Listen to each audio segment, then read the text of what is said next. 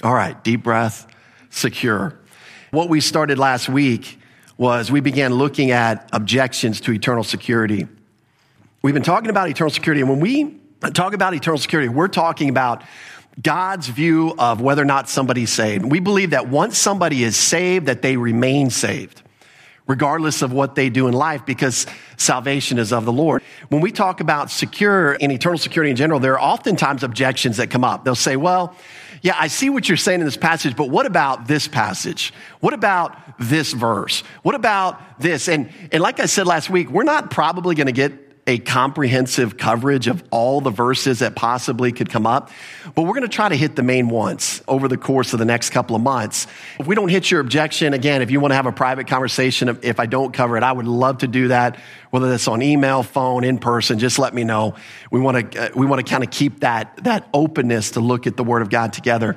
We started last week and we looked at a couple of passages in the Gospels, and that's what I wanted to do. I wanted to kind of just take these objectives or objections as systematically as possible. Start with the Gospels, move into the Pauline epistles with certain passages there, and then move into the general epistles. And so we're kind of hopefully moving in a systematic order. There may be some repetitive comments. That's okay. Repetition never hurt anybody. It's actually, sometimes we tend to get things on the second, third, fourth, eighth time we hear it. So it's okay to hear that again. Last week I started on this topic of this idea that if you can get saved, but if there's a change in your faith, that somehow you could lose your salvation. Many people will provide that objection. And the way it kind of looks is they have an abrupt change in faith, like, they believe in Christ, but then later they reject him. That's the kind of thing that I'm talking about. Or some people will say, well, if they lack a continual or an ongoing belief, it either proves one of two things. One, that they lost their salvation, or two, they never had it to begin with. And so many people will try to take this concept of faith and I believe build more into it than the scripture teaches. The point is this, that if there is an abrupt change in faith, many people will say you can be condemned. If you have an abrupt change in faith, you can be condemned. You can lose your salvation. And I believe one of the reasons that this objection comes up, this isn't really being critical, it's a critique. Okay, so I'm not trying to be critical of anybody. It's just more of a critique and an observation, because I believe some people consider this view due to their lack of understanding of the transactional nature of justification. And so when I say transactional nature, what am I talking about? Well, I'm talking about anything that happens that we do in our daily life. Like we go to the grocery store. We make a transaction. There's a price to be paid. We receive goods or services based on the price. And once that price is paid, we receive it. It doesn't get taken back and forth. You don't go to a restaurant, eat the food, pay for it, and then have to give the food back. Nor do you get an invoice in the mail 2 weeks later for that meal. You take care of it before you leave. Hopefully you're not dining and dashing, but hopefully we take care of it before we leave. And that's a transaction. That's a transactional nature. And so when we talk about a transaction, it happens at a point in time when conditions are agreed upon and met by at least two parties. And like I said, we do this in our life all the time. Go to Kroger. Go to Aldi's, go to your favorite Mexican restaurant, go to McDonald's, go anywhere and make a purchase. Go to Amazon.com, right? There's a transaction that happens. And once that payment is made, that transaction is finalized. And that's the deal. And see, justification is just like that. In the area of salvation, what we've talked about a number of times, and we try to put these things together, is that Jesus died for you. Now, every American on earth knows that. But do you know why Jesus died for you? That's the question, because this is when it starts to mean something. Because there was a death penalty hanging over your head. The wages of sin is death. Jesus died so that you wouldn't have to face that death penalty. And not only that, the scriptures teach us that when he died for your sins, the penalty for your sins, he died for all of them, past, present, and future. All of them. He paid the full price. That's what it is finished means. Tetelestai. It's been paid in full. And that's what Jesus did that day 2,000 years ago on the cross for you and me. Paid it in full. And so that payment has been made. And now he offers eternal life. He offers salvation. He offers forgiveness of sins to anyone who will simply put their faith in him. And this is why when you look at passages like John 5:24, God, on the sole basis of somebody believing this message and putting their trust in Christ, makes incredible transactional promises, which are, John 5:24, he who hears my word and believes in me, who sent me, notice first promise of this transaction, has everlasting life. That means life, by definition, that never ends, that goes on forever. So if I have eternal life today and I can lose it 5 years from now, was it ever eternal life? No. But he can make that transactional promise based on the finished work of Christ. That's why he can guarantee that life will never end. He says he'll have everlasting life. He shall not come into judgment. Never come into condemnation. Why? Because Jesus took the condemnation for you. The moment you put your faith in him, he became your substitute, your personal substitute, so you would never have to face condemnation. And then he goes on to say, but has passed from death into life. And you see, everything about justification is transactional. It's transactional based on a payment, and the payment was made in full. Just like other transactions, once the agreed upon conditions are met, the transaction's over. Like I said, if you go out to eat this afternoon and the bill is $17.25 and you pay $17.25, if you get an invoice in the mail from that restaurant, you're going to be like, who is running that place? It's like the loony bin emptied out and they're managing restaurants in Noonan now. They're not going to send me an extra invoice for a meal I've already paid for. We understand the transactional nature of things. Justification, salvation from the penalty of sin is the same exact way, according to God. Now, many people would argue against that. And what they would say, and just turn with me to John chapter 3. We're going to be there for the next couple of slides. Many people will say something like this, a person's saved when they put their faith in Jesus Christ, but if they stop believing, or if they don't continue in faith, then they can lose their salvation, or they can prove that they were never saved. This lack of continuing, ongoing belief will prove that they're never saved. You'll hear this a lot if you talk to people about eternal security because, they'll confidently assert, yes, I'm saved. 0 to 100%, how sure are you saved? Oh, I'm 100%. 100% sure they're saved. And then I'll ask the question, well, is there anything you can do to lose it? And many of them will say, yeah, if you stop believing. So then the logical follow-up question is, so how can you be 100%? And the typical answer is, well, other people will stop believing, but I'll never do that. And again, I remember a story in the Bible that sounds just like that. And again, cock-a-doodle-doo, right? There was a guy that said, I'll never deny you, Lord. I'll never deny you. I'll go to death. I'll die for you.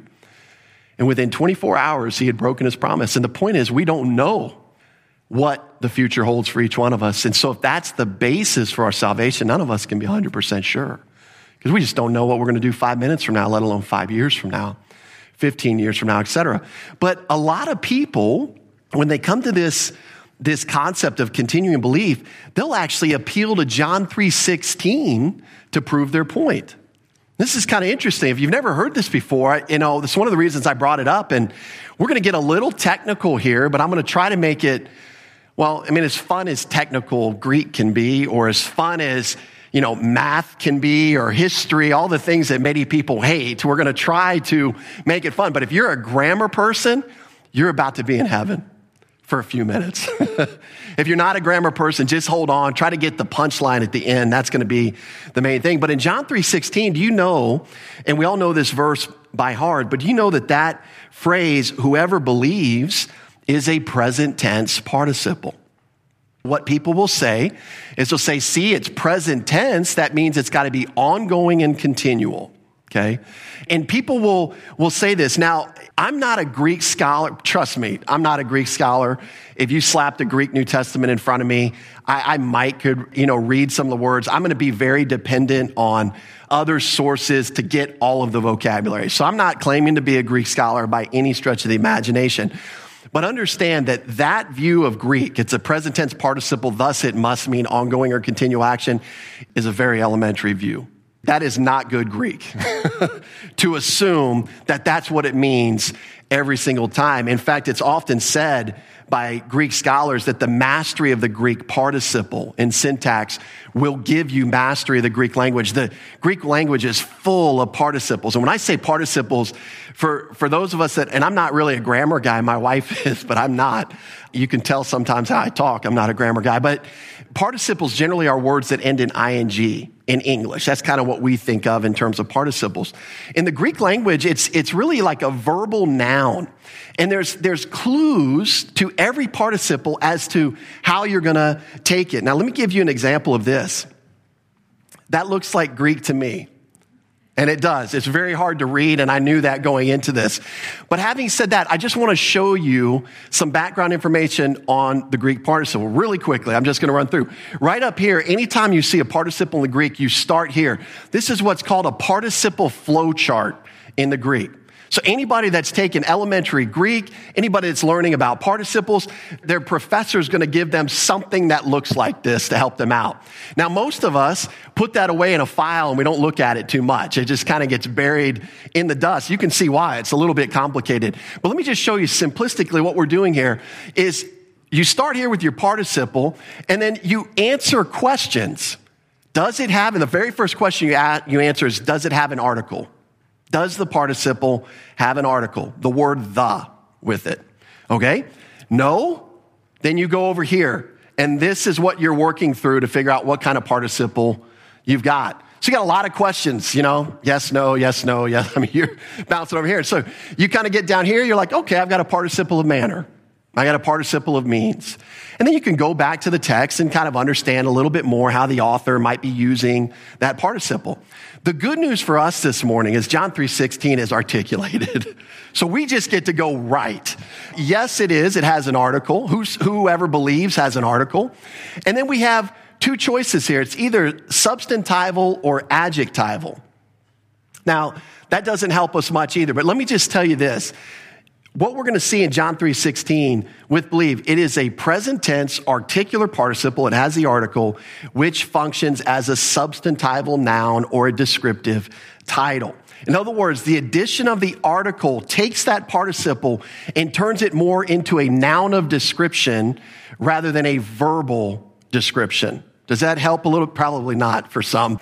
Hopefully it helps for some. So we would take he who believes here in John 3:16, and it simply means the believer, or he who believes, or the believing one. Now, when we get to the verbal aspect of it, here's what we've got to understand, that in the Greek grammatical construction itself, it doesn't tell us whether it's a one-time belief or if it's an ongoing belief. You can't just say, oh, it's a present tense, articular participle, substantival, all right, one-time event. It doesn't work that way. Sometimes it is continual. So again, I'm trying to just paint the nuances of this so that we can make the argument for a one-time moment of faith. But I'm trying to tell you that within the grammatical structure, you don't get that. You just don't get that. It's not communicated in that grammatical structure. You don't even get when it occurred. So even though it's a present tense participle, we typically think present tense, it happens right now in the present. You don't even get that from this participle. It could be talking about something that's done in the past, something that's done in the present, or something that's done in the future. Okay, so now that I've painted that scenario, let me give you some other examples where the Greek uses the same exact construction, but it doesn't use the word believe. It uses other activities that we might recognize. And what we're going to see is that the present tense, articular, substantival participle does not always reflect continual or ongoing action. That's the point of looking at these verses. So just flip with me for a second. Mark chapter 14. Mark chapter 14 and verse 18. Let's read the passage and then I'll tell you where this construction is found. Mark 14:18 says, now as they sat and ate, Jesus said, assuredly I say to you, one of you who eats with me will betray me. And they began to be sorrowful and to say to him one by one, is it I? And another said, is it I? He answered and said to them, it is one of the 12 who dips with me in the dish. Okay, see that phrase, who dips? That's our present tense, articular, substantival participle. That's what we're talking about. The question becomes here, this is, obviously we know this is speaking of Judas. Is that act of dipping continual here? In other words, are Jesus and Judas still sitting around the table dipping with one another? Is that, that would be a continual ongoing dipping, right? But we know that's not the case. We know that it was a one-time event. In fact, when we go to John 13:26, it establishes that it was a one-time gesture. In fact, go to John 13:26, and speaking of this same dip, actually, let's go back. Verse 25, then leaning back on Jesus' breast, this is John, he said to Jesus, Lord, who is it? Jesus answered, it is he to whom I shall give a piece of bread when I have dipped it. And having dipped the bread, he gave it to Judas Iscariot, the son of Simon. One-time dip, but it's a present tense, articular, substantival participle, but it reflects a one-time action. Let me give you another example. The women in the room are going to love this one. Luke chapter 1, verse 34 through 35. And since it's Valentine's Day, the men should also love this example. If you love your wife. Luke 1, 34 through 35 says this, then Mary said to the angel, how can this be since I do not know a man? And the angel answered and said to her, the Holy Spirit will come upon you. The power of the highest will overshadow you. Therefore also that Holy One who is to be born will be called the Son of God. The phrase who is to be born is the same construction that we find in John 3:16 for whoever believes. Imagine if that was continual and ongoing. Mary was going to continually and ongoingly give birth to Jesus, meaning she's going to be in labor from this point forward on. What lady would sign up for that? Clearly from the context, we know that when he uses this present tense participle, he's not talking about ongoing continual birthing. He's talking about a one-time event. How do we know that? The context tells us that. We know that birth is a one-time event. Let me give you one other example. Same, just in Luke as well. Go to Luke chapter 16. This is in verse 18.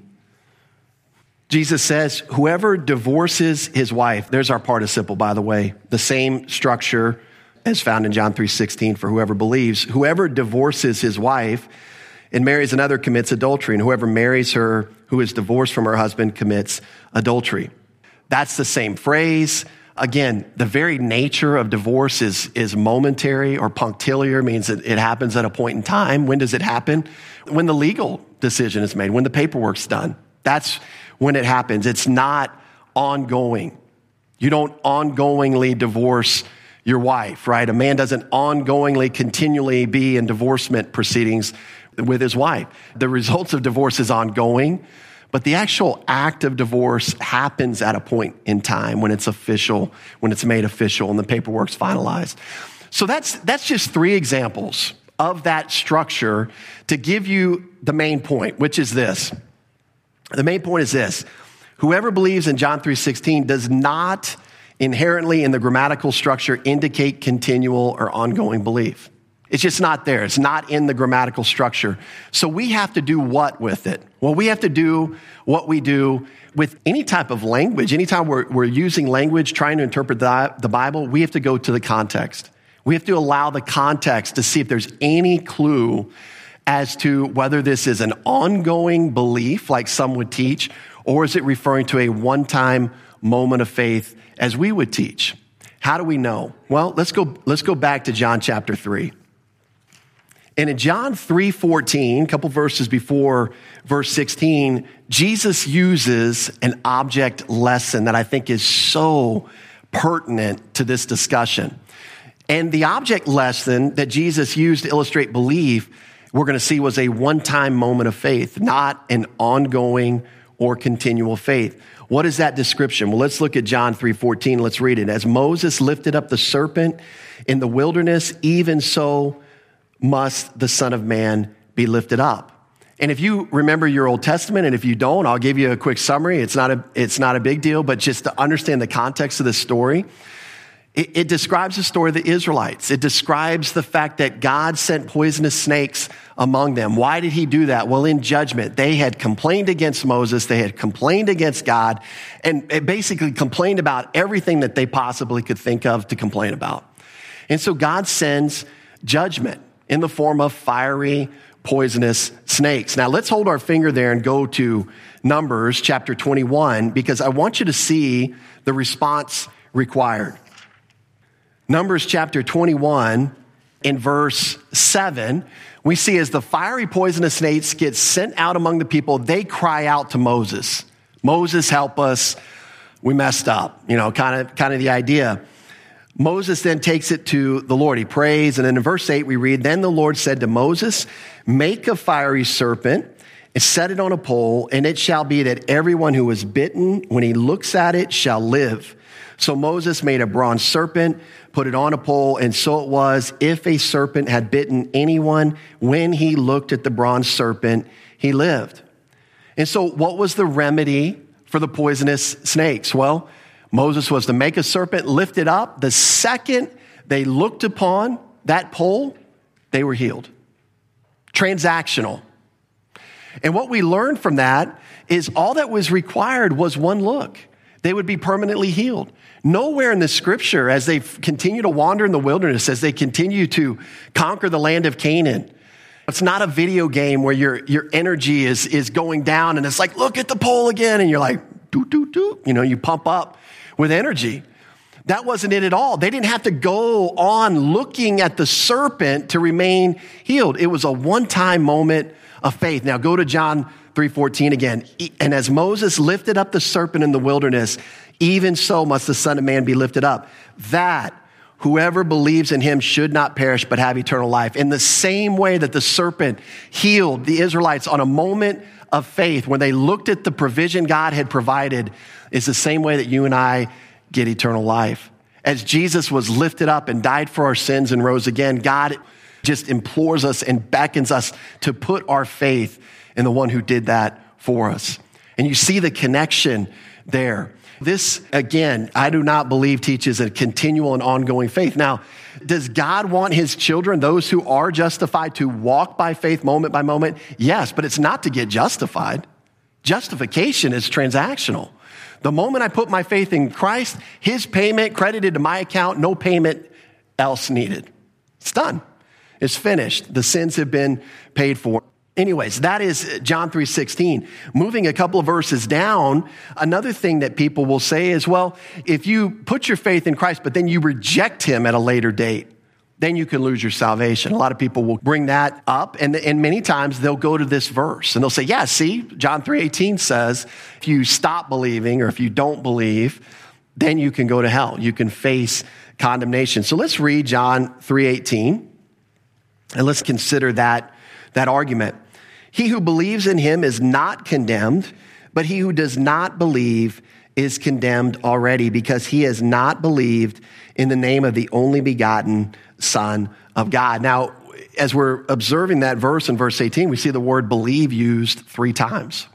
Coming out of John 3:16, you might be interested to know that the first couple of uses of the word believe there in verse 18 are the same exact grammatical construction that we find in John 3:16. It's a present tense participle that's a substantival. It's articulated, it's substantival. Okay, so it's the one who believes, the believing one, you would say, in the first 2 phrases. And when we get to the third use, it's going to be really interesting because Jesus switches to a verb there. So now he's definitely talking about the action of believing. We'll see how that plays out. I want to just kind of move through this quickly. That very first phrase, it says, he who believes in him is not condemned. The idea is condemned as a present tense verb, and the idea is that they're not condemned in the present. If you believe in Jesus Christ, you're not condemned in the present. You're not presently condemned. It's the same word that's used in Romans 8:1 that says there's no condemnation, or it's a derivative of that word. There's no condemnation for those who are what? In Christ Jesus. And we've looked at that verse a couple of weeks ago. The second phrase, though, so he's contrasting the one who believes and the one who does not believe. And what he says about the one who does not believe is what? He's condemned already. He's condemned already. In fact, he uses for the word condemned, he uses a perfect tense. Remember, perfect tense means past completed event with ongoing results. In other words, they were condemned in the past and they remain condemned. Why? Because they haven't believed, right? So they remain in condemnation. This is exactly what the Bible teaches, that we're born in sin, we're born condemned. That's just the nature of how it works when we're born into this world. We're under God's wrath and condemnation. We need a new birth. This is why Jesus tells Nicodemus earlier in this chapter that he needs a new birth. Now, this is where it gets interesting. We're okay with that, but I want you to see the transition between the second phrase to the third phrase, because it begs a question that I'm going to insert and ask for understanding. But that second phrase says, but he who does not believe is condemned already. Here's my insertion. Why? Why are they condemned already? Well, look at the next word. Because he's going to answer that question. He's going to tell us why those who are not believing, why they're condemned already. And notice what he says. Because he has not believed in the name of the only begotten Son of God. We talked about this verse last week as being the unpardonable sin. This is the only unpardonable sin in our day, is rejection of Jesus Christ. But we get more than that. It's not just that you believed and now you reject him. John clarifies this issue. Jesus, through John's writing, clarifies this issue that the person who does not believe, the one he mentioned in that second phrase, is someone who has never believed on Jesus. That's very important. This is not someone who believed and then rejected him. This is reflecting somebody that's never believed on the Lord Jesus Christ. Because how do we know that? Because it's in the perfect tense, perfect, active, indicative, which again indicates a completed event in the past with ongoing results. We could say it something like this. They've never believed in the past and they remain unbelieving today. The results continue. And that person who goes throughout their life having never believed, you're not a Christian because you were born in a church, just like you're not a car because you were born in a garage, or you're not a doctor because you were born in a hospital, right? I mean, nobody's born a Christian.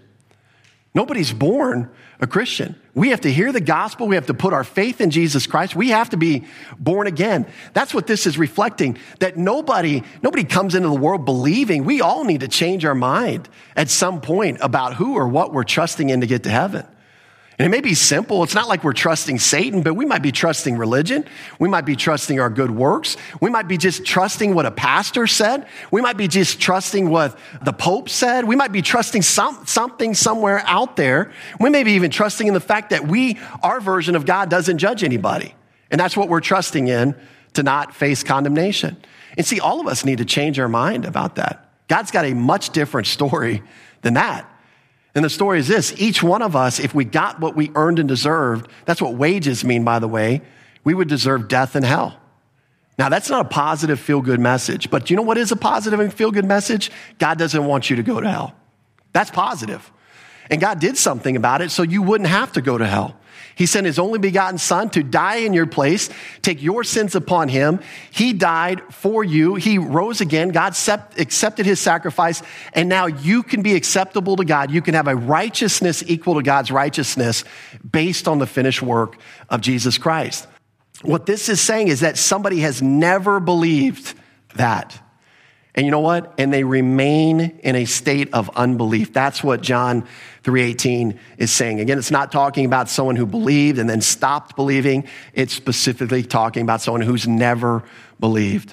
And again, we go back to this concept that justification is transactional in nature. The moment you believe, you receive the goods and services. And the good news about salvation, the goods and services have been completely paid for. It's offered to you as a free gift the moment you believe. That is dealing with this abrupt change in faith that we started this morning on. Another objection to eternal security, and we're getting into some nuanced objections here. Another one that I've heard is people will say, well, you can be saved. You'll never lose your salvation, but you could give it back. And the concept is like, I've received a gift from somebody and I like the gift and I'm thankful for the gift, but one day I get into a tiff with that person and I don't want your gift anymore. And so sometimes human examples work really well, and sometimes they break down in the area of salvation. I believe this is one of the areas that it breaks down. But a lot of people will go to another passage in John chapter 10. And so let's flip over there to John chapter 10. This is one of the passages I had Robert read earlier. John chapter 10, verse 27 and 29, we're going to focus our attention there. Let me just read it here, and then we'll get into it. My sheep hear my voice, and I know them, and they follow me. And I give them eternal life, and they shall never perish, neither shall anyone snatch them out of my hand. My Father, who has given them to me, is greater than all, and no one is able to snatch them out of my Father's hand. I and my Father are one. This is a pretty common objection. They would say, hey, you can't lose it, but you could give it back. You could give it back. Or as we'll see later, that when he uses the illustration of you're in Jesus' hand, you're in God the Father's hand, they say, well, no one can snatch you out, but you can jump out. I've heard people say, well, you can jump and get out of his hand. Let's build up to verse 29, actually the end of verse 28 and verse 29. Remember Jesus, we talked about this verse a few weeks ago, and we went into great detail, so we won't redo that. But just to make the point again, in verse 28, notice that Jesus is the one who gives believers eternal life. It's a present tense gift of life that never ends by definition. We said before, if you get eternal life today, let me just go back. This is not a voucher for eternal life that you can cash in when you die. That's not what he's talking about here. I think many people view that. It's like, oh man, and we'll even use that phrase, man, I got my ticket to heaven. I got my voucher for eternal life. This is not a voucher. If you give me a voucher, which by the way, I'm always open to this, but if you give me a voucher to Chick-fil-A, and again, I'm always open to that if you would like to do that. Now, does this voucher, is it actually frosted lemonade? Do I roll this up and put the straw in and does frosted lemonade come out of this voucher? Of course not. I have to go do what? At a future date, I have to go redeem the voucher for my frosted lemonade. And many people, I think, view salvation that way, that Jesus gives a voucher for eternal life, and then you have to wait till the end of your life, and then you turn it in and you actually get it. No, Jesus brings the frosted lemonade right to you. Yeah, amen. Lots of frosted lemonade. And eternal life is yours the moment you put your faith in Christ. He gives it to you, not a voucher to redeem later. You have eternal life. And so it begs the question, if you have eternal life, Jesus gives it to you, and you can do something 5 years from now, 5 minutes from now, 20 years from now that could lose it. Did you ever possess life that lasts forever? The answer is no. By definition, you didn't. And so we take Jesus at face value. When he says eternal, he means eternal. He doesn't mean 5 years or until you mess up.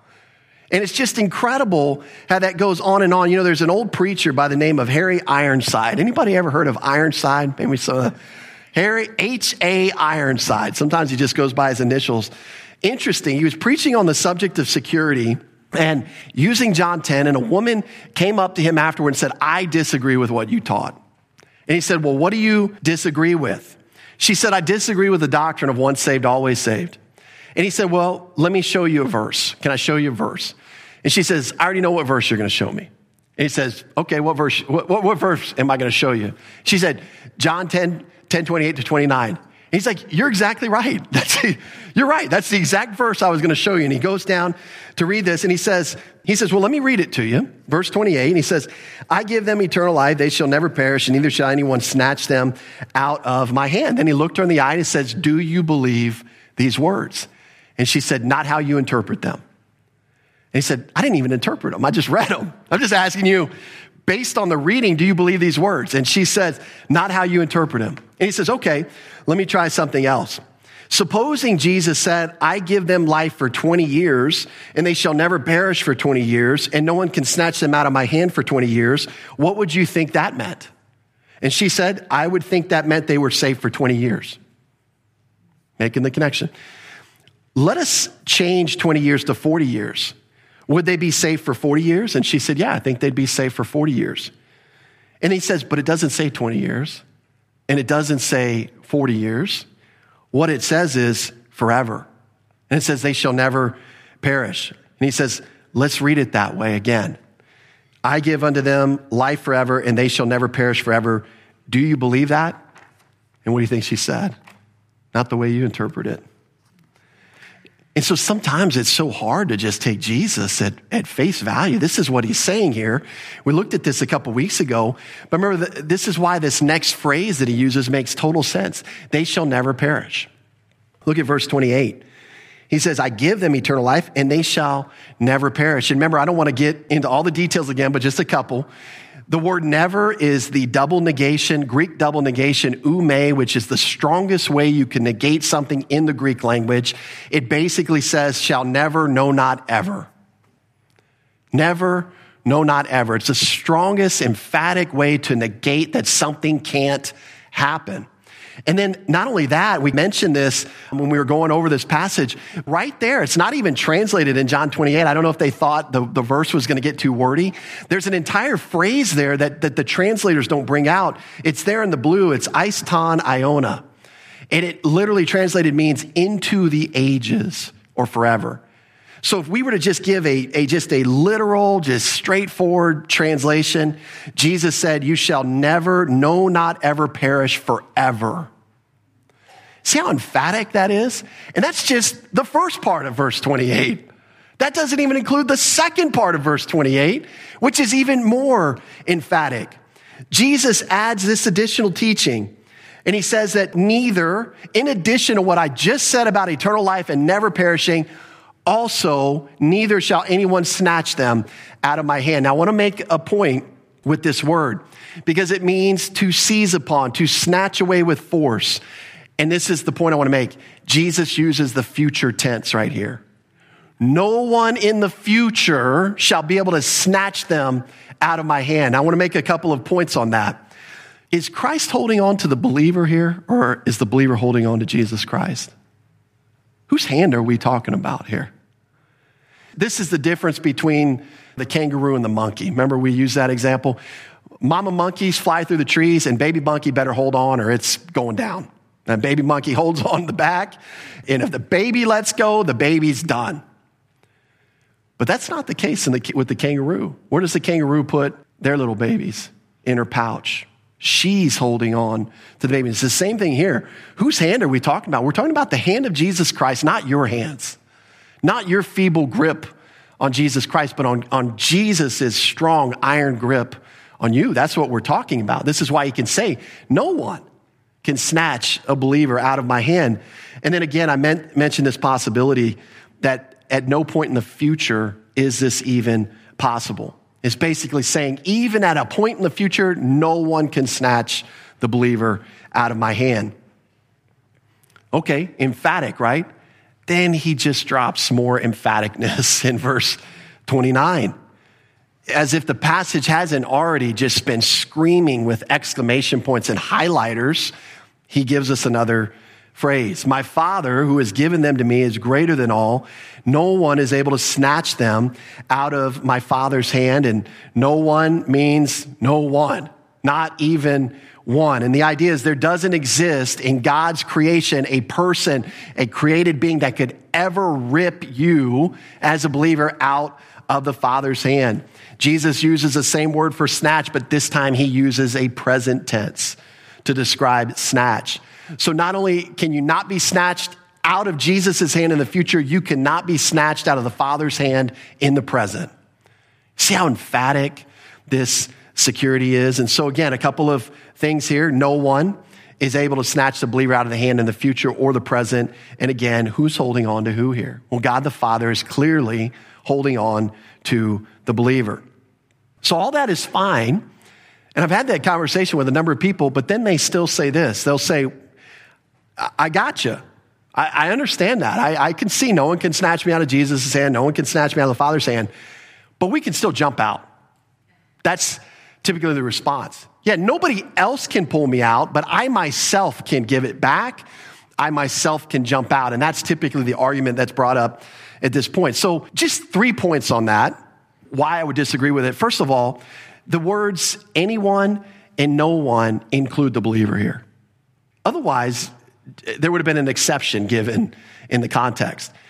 Within the grouping of anyone, within the grouping of no one, Even believers fall into that category. And so to say that you could jump out of Jesus' hand or you could jump out of the Father's hand would imply that we are indeed stronger than Jesus or stronger than God the Father. We talk a lot about eternal security, and one of the beautiful things about it is God's promises to you as a believer that you're eternally secure. But you know what I think is even greater than that, even stronger than that, is the very fact that God has to remain faithful to his promises due to his character. That's why 2 Timothy, which we'll get to when we get to Paul's epistles, 2 Timothy 2, verses 11 through 13. What does verse 13 says? It says exactly that. In fact, let's go there and read it, or you can just listen if you want to follow along. 2 Timothy 2:13 says, if we are faithless, he remains faithful. Why? Now, he doesn't say because he's made promises to you there, although that's true. God has made promises to you. He has made promises to me. But 2 Timothy 2:13 says he remains faithful. Why? Because he cannot deny himself. He can't deny himself. So no one, going back to John 10, anyone includes the believer. You can't even jump out of the hand of God because he would be denying himself. And by the way, second, if you could jump out of the hands of the Father and the Son, guess what? You can perish. What did Jesus just say in verse 28? He said in the most emphatic way possible, never, no, not ever, forever, perish. That's true of the believer. So if you could jump out, then you could perish. And see, we see a contradiction in terms. If you could jump out of the hands of God the Father and Jesus Christ, you wouldn't have eternal life. You would not have life that lasts forever. You see, this would contradict the very promises and the very character of Jesus Christ. And it can't happen. And then a third reason, this is more grammatical. It's not probably the strongest argument. I think the other two are stronger. But the word is able. Go back to verse 29. This is kind of an interesting note here. Verse 29 says, no one is able to snatch them out of my Father's hand. Is able is a verb. And it's either in the middle or the passive voice. There's lots of times in Greek where the middle and passive voice, it's the same exact form. In other words, you can't tell by just the form of the word, oh yeah, that's definitely middle, that's definitely passive. There are certain words that have middle and passive where they look exactly the same, and you've got to kind of figure it out from the context. And sometimes you're still not, you'll go to the lexicon and you're like looking for some Greek scholar to bail you out, like, oh, please tell me this is a middle, or please tell me this is a passive. And they'll say it's either middle or passive. Like, they don't help you. It's kind of like going to the dictionary and you're looking up a word you don't understand, and they use the word to define the word. It's like, oh, it doesn't help you. So this is one of those instances. It's either middle or passive. I bring this up because if it is middle, it's very insightful to this discussion. Because a middle voice is more of a reflexive action. In other words, I do the action with the results coming back on me. That's the middle voice in the Greek. It would mean that a person does not even have the ability to snatch themselves out of the Father's hand, i.e., they can't jump out. They don't even have the inherent power. That word able, it comes from the Greek word meaning power. It's inherent power. They don't even have the inherent power to jump out of his hand. It's kind of the idea if it's middle.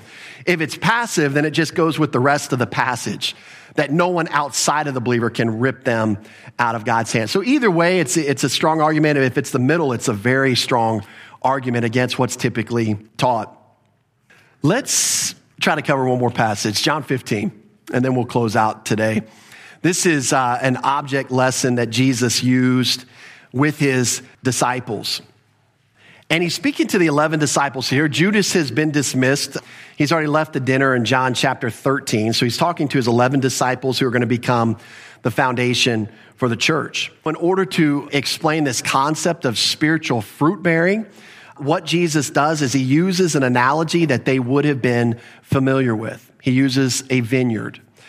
That right there causes us problems because most of us are not familiar with viticulture, right? I didn't even know that word until I started studying John 15, right? It's vineyard. It's the care for vineyards. It's just not something a lot of us do. In fact, in Georgia, I got here and my neighbor told me, you need to cut down all those vines on your tree or they're going to kill your tree. That's a totally different world. I mean, I just cut it down because I want to save my trees. But this is not talking about, this is talking about a grape vineyard. And so in verse 1, we get the players of this object lesson introduced to us. Jesus says, I am the true vine. My Father is the vine dresser.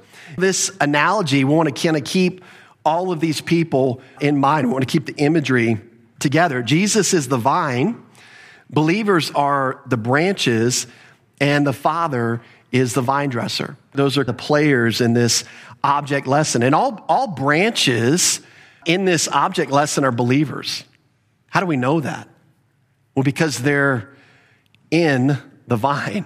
They're in the vine. If we can show me anywhere else in scriptures where an unbeliever is described as being in Christ, I'd be interested in seeing that. It doesn't exist because believers are the only ones that are in Christ. So we're starting the analogy with the understanding that when we talk about branches, we're not talking about professing branches or fake Christians. There are professing Christians. There are fake Christians. We hear about that. We read about that in the epistles. False teachers, drawing people. I get it. That's not what we're talking about right here. We're talking about believers. We're talking about people who are in Jesus Christ. Okay, so that's where we start with it. And guess what? The primary goal, let's stay in the realm of vine dressers for a second. The primary goal of every vine dresser that's ever existed on planet Earth is to get as much fruit out of as many branches as possible. Why? Because most vine dressers are businessmen. Who starts a business and say, yeah, I don't want to make as much money as I can. I want to stay poor. That's why I start a business. No one does that. So the vine dresser is all about fruit bearing. The vine dresser is going to do everything he can to allow his vineyard to bear more fruit. We could say it this way. He's going to work tirelessly. He's going to work relentlessly. I've got a brother-in-law that's a farmer, and he works more hours than any lawyer or doctor that I've ever known, and you think they're busy. This guy works tirelessly and effortlessly because if he takes one day off, it could ruin an entire yield for him and completely bury his family for the year. It's intense. It's relentless. It's tireless. It's intentional. It's very attentive is what we see in this passage. But here's the problem when we get to verse 2. Taking all of that into context, what we see in verse 2, and this trips many people up, is it says this, every branch in me that does not bear fruit, he takes away. And people will say right there, boom, loss of salvation. See, if you don't bear fruit, you're going to get taken away. You don't bear fruit, you're going to be ripped out of the vine, and you're going to go to hell. And the way I can prove it, look down at verse 6, it talks about fire. There we go. And that's the connection people make in this passage. So let's look at that a little bit more carefully. In fact, let's finish verse 2. Every branch in me that does not bear fruit, he takes away. Every branch that bears fruit, he prunes that it may bear more fruit. We see that the vine dresser does two things here to the branches in order to maximize overall fruit production of his vine. Remember, the vine dresser is interested in what? More fruit. As much fruit out of every branch possible. This is what he is all about. And so the first thing we see is if there's an unfruitful branch, it says that he takes them away. He takes them away. That's the translation of the New King James. He takes them away. The Greek word, airo, is written there for you in the blue, is translated takes away. It means to raise to a higher position or higher place or position. It means to lift up and move from one place to another, or to take away, remove, or seize control. Think about it this way. In fact, let me just pull up this next slide, because what you're going to see in this word, there's oftentimes words in language that every time you mean it, it means the same thing. You can just bank on it. When this word is used, it means this. But there are words even in the English language, you just need context. Quite frankly, you just need context. Trunk, great word. You need context. Trunk of the car, elephant's trunk. Am I reading a letter from the 1800s where they kept their clothes in a trunk? Anyways, there's this context needed. You can't just say the word trunk and say, it always means the trunk of a car. Well, go tell Christopher Columbus that. You're like, what? What's a car? So obviously there's words that need context. I believe this is one of those words that needs context. And I'll tell you why. Look at how it's used. In Matthew 9:6, it means to pick up a bed. Mark 16, it means to pick up a serpent. Matthew 8:34, it means to take up your cross. Mark 13:16, to get or retrieve a garment. Luke 8:12, it means to take away as a bird takes away seed. Or Matthew 25:28, as a ruler takes away money. And there's several other meanings. We just don't have time to go through all of them. But you can see, like, even from a semantical, the meaning of the word, there's a semantical range with this word. We've got to try to understand in context, what does this word mean? Does he simply mean lift it up? Or does he simply mean lift it up and take it away? What's he describing here? Again, does he mean to take away a fruitless branch from the vine, or does he mean to lift up a branch in the vine? Well, you know what? Based on the analogy, based on what we know of first century vine dressing and viticulture, the vine dresser only handles branches that aren't bearing fruit. He only physically touches branches that aren't bearing fruit. And why does he do that? Because in the first century, he would lift them up and tie them to runners. Why? Hoping that would help them produce fruit. See, they're not bearing fruit because they're laying in the ground. They're laying in the soil. A good vine dresser knows that if I leave it in the soil, bacteria can get to the branch. So what they would do is they would pick the branch up, they would clean it off, and then they would do something like this. Now, they've gotten a lot more technological today, and they build trellises for these vines, but this is what they would do in the first century. They would literally lift the branch off the ground, clean it off, and put this little Y-shaped runner underneath it to lift it up. Why? Because it fits exactly with what a vine dresser would do. He wants that branch to bear fruit.